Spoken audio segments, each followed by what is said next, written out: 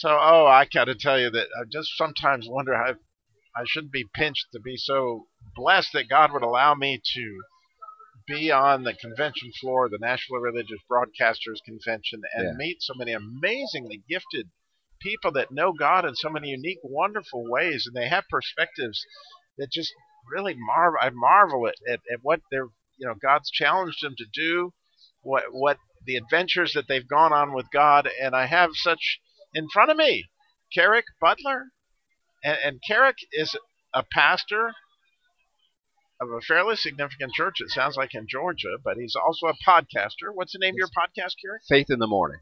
I love that. Faith in the Morning. And Faith so, in the Morning. do you come out every morning or Every morning. So Monday through Friday, every morning to help you start your day with faith and encouragement. So Faith in the Morning, and so Faith in the Morning, and you're on like Spotify and Apple and all that Apple Podcasts. Yeah. And so, how long is Faith in the Morning? How long does that usually go? My goal is to do about 5 to 7 minutes, just to really help you to start your day. I'm a coffee person, so it's enough for you to get your coffee ready while you're listening to it or while you're driving, getting going, to help you start your day with faith and encouragement. So if you're like me, I do it daily also. That's usually, the goal was to be 7 minutes, but every once in a while I'll go long like 10, and then every once in a while I run out at about 6. Yeah, I understand. But I love it. I love it, and there's nothing like having that. So if you're like me, like God gave you something cool this morning, and now you get to share that. Yes. So He gave you Faith in the Morning. Yes. Have you ever heard? I think this is more than amazing that when King David, was king, that he would, and it says this in the 119th Psalm. It says, "I rise at midnight to establish praise because of Thy righteous judgments." That's the verse.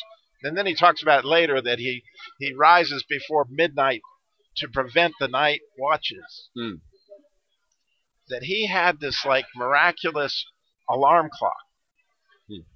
That he had this harp that he would hang in such a way that when the wind changed at midnight, because the wind's going one direction before, and we're talking about midnight in reality, not midnight by the clock. Yeah. We're talking about at one point in time, you're exactly in the middle of the night, and now the sun begins to come up, and when that would happen, it would blow the wind through this harp, it would wake him up, and as that psalm said, he rose at midnight to establish praise. Wow.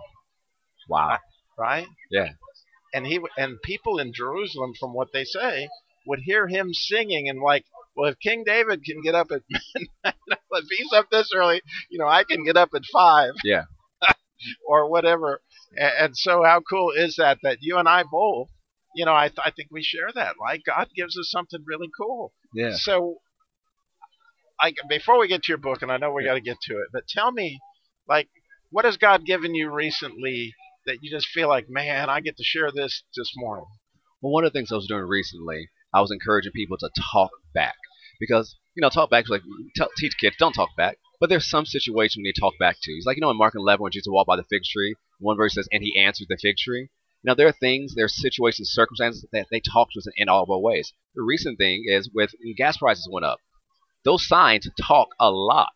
But the thing is, we can either go into fear, or we can remember what the scripture tells us. We can remember that God is still provider. That's his name.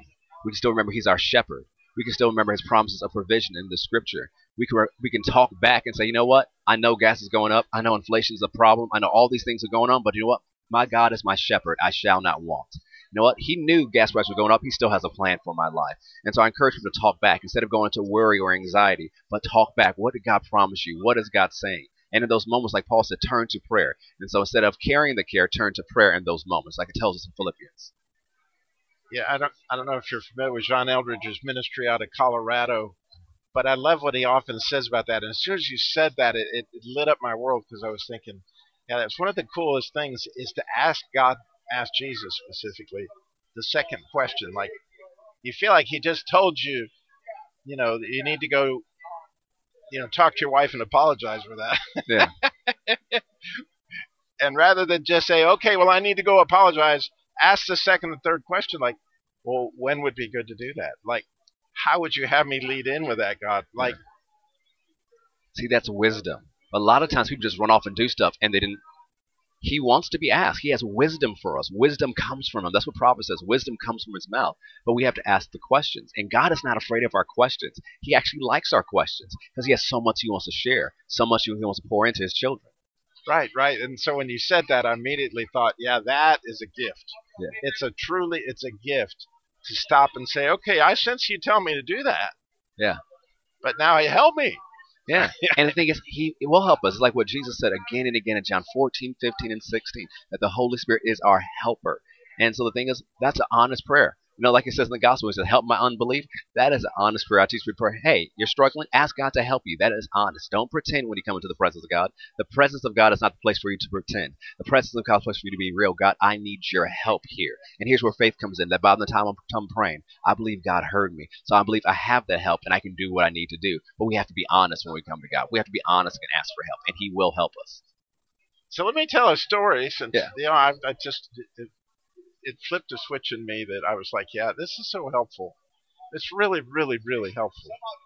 That I had this friend I sold cars with for years and years and years. His name was Johnny Hendricks. And I won't go into the whole story how I should have shared Christ with him a lot earlier, but essentially he ended up in this coma. Mm-hmm. And he was dying. Yeah.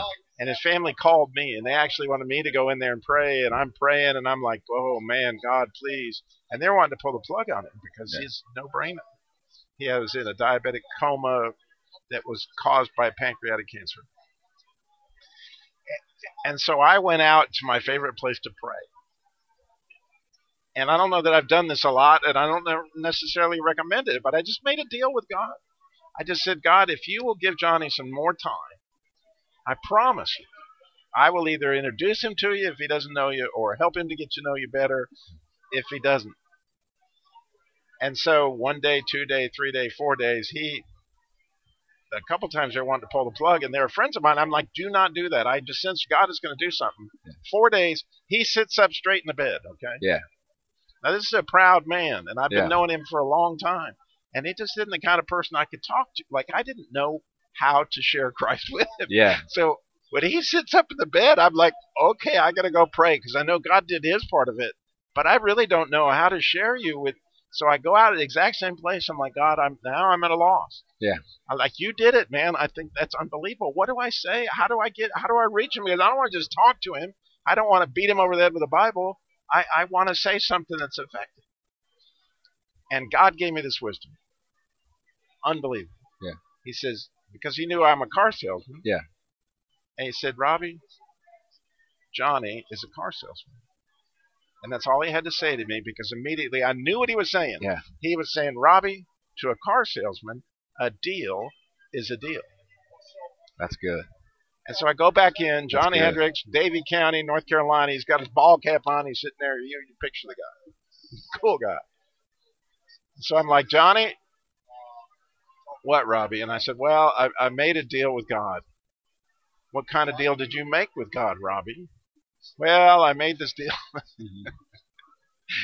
that if he would bring you out of this coma, that I would either introduce you to him or help you to get to know him better. And I'll never forget his words. As long as I live, he looked at me and he said, Robbie, you better get to it. Wow.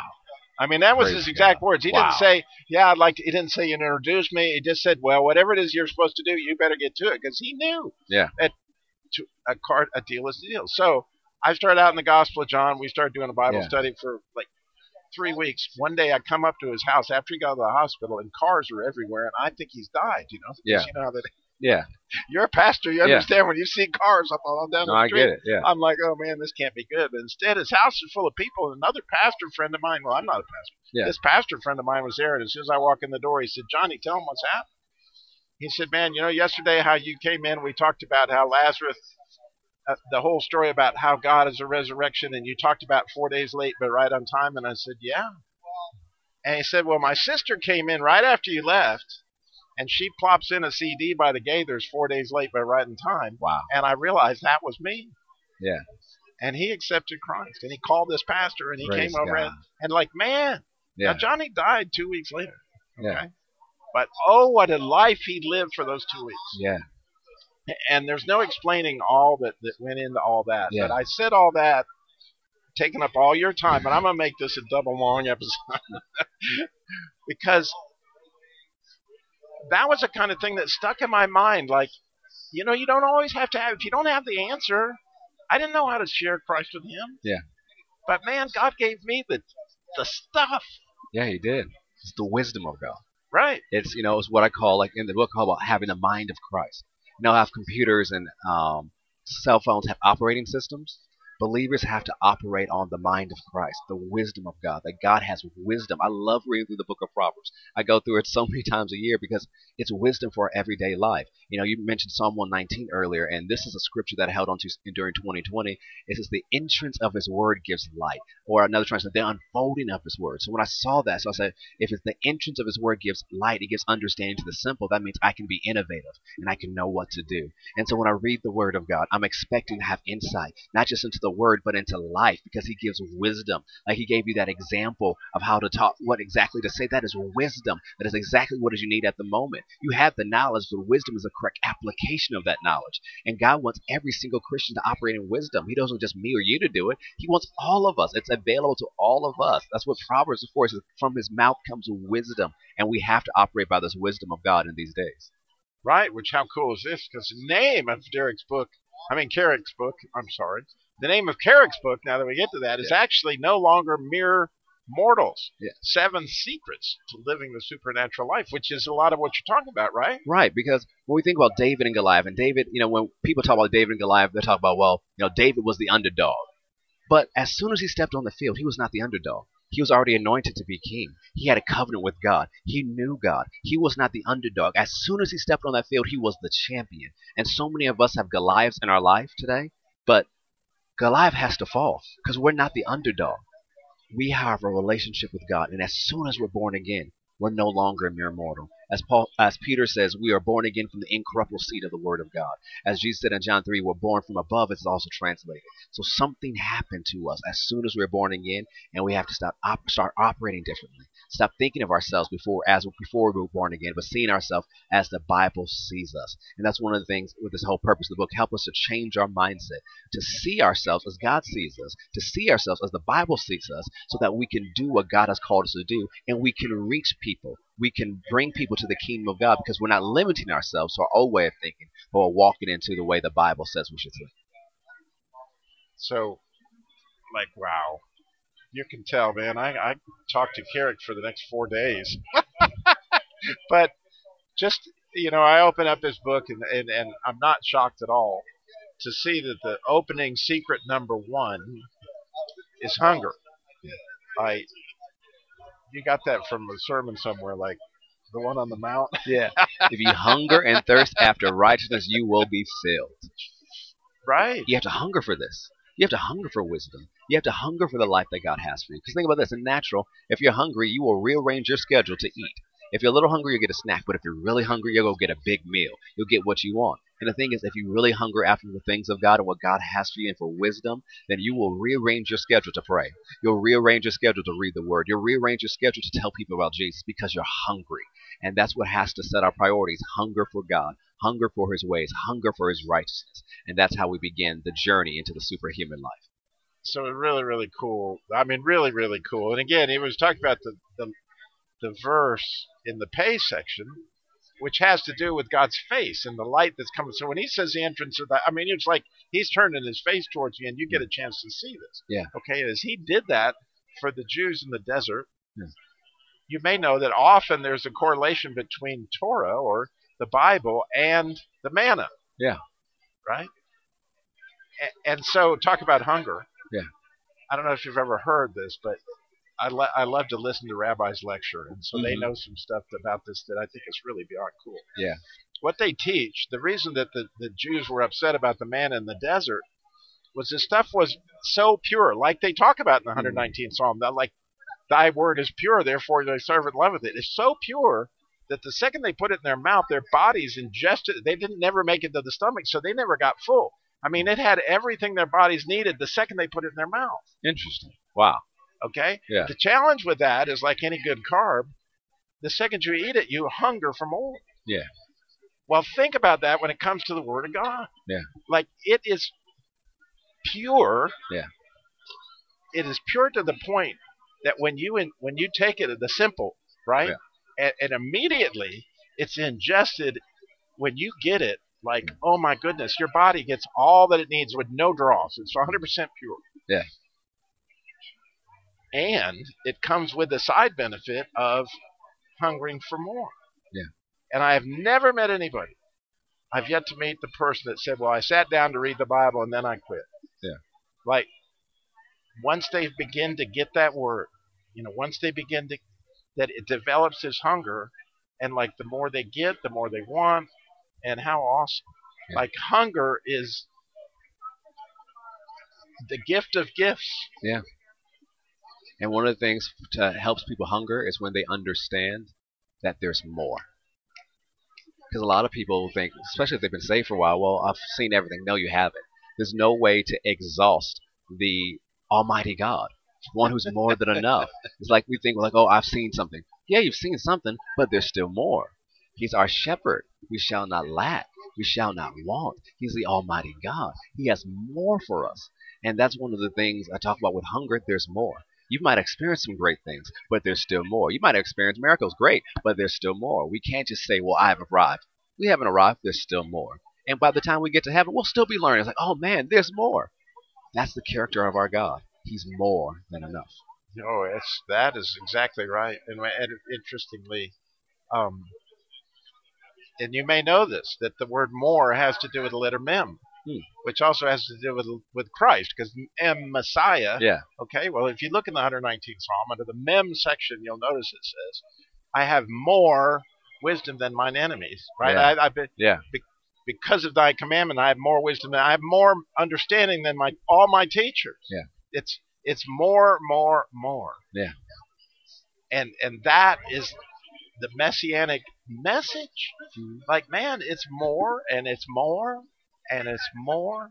And therein lies a beauty of what you're like, man, it's just beyond beautiful. So you can see we are no longer mere mortals. And I can tell you right now, you need to be listening to Faith in the Morning. And you need to pick up this book. Is it at Amazon and everywhere? It's wherever books are sold. So it's Amazon, Barnes & Noble, Books A Million, Mardel's, Target, Walmart, wherever books are sold.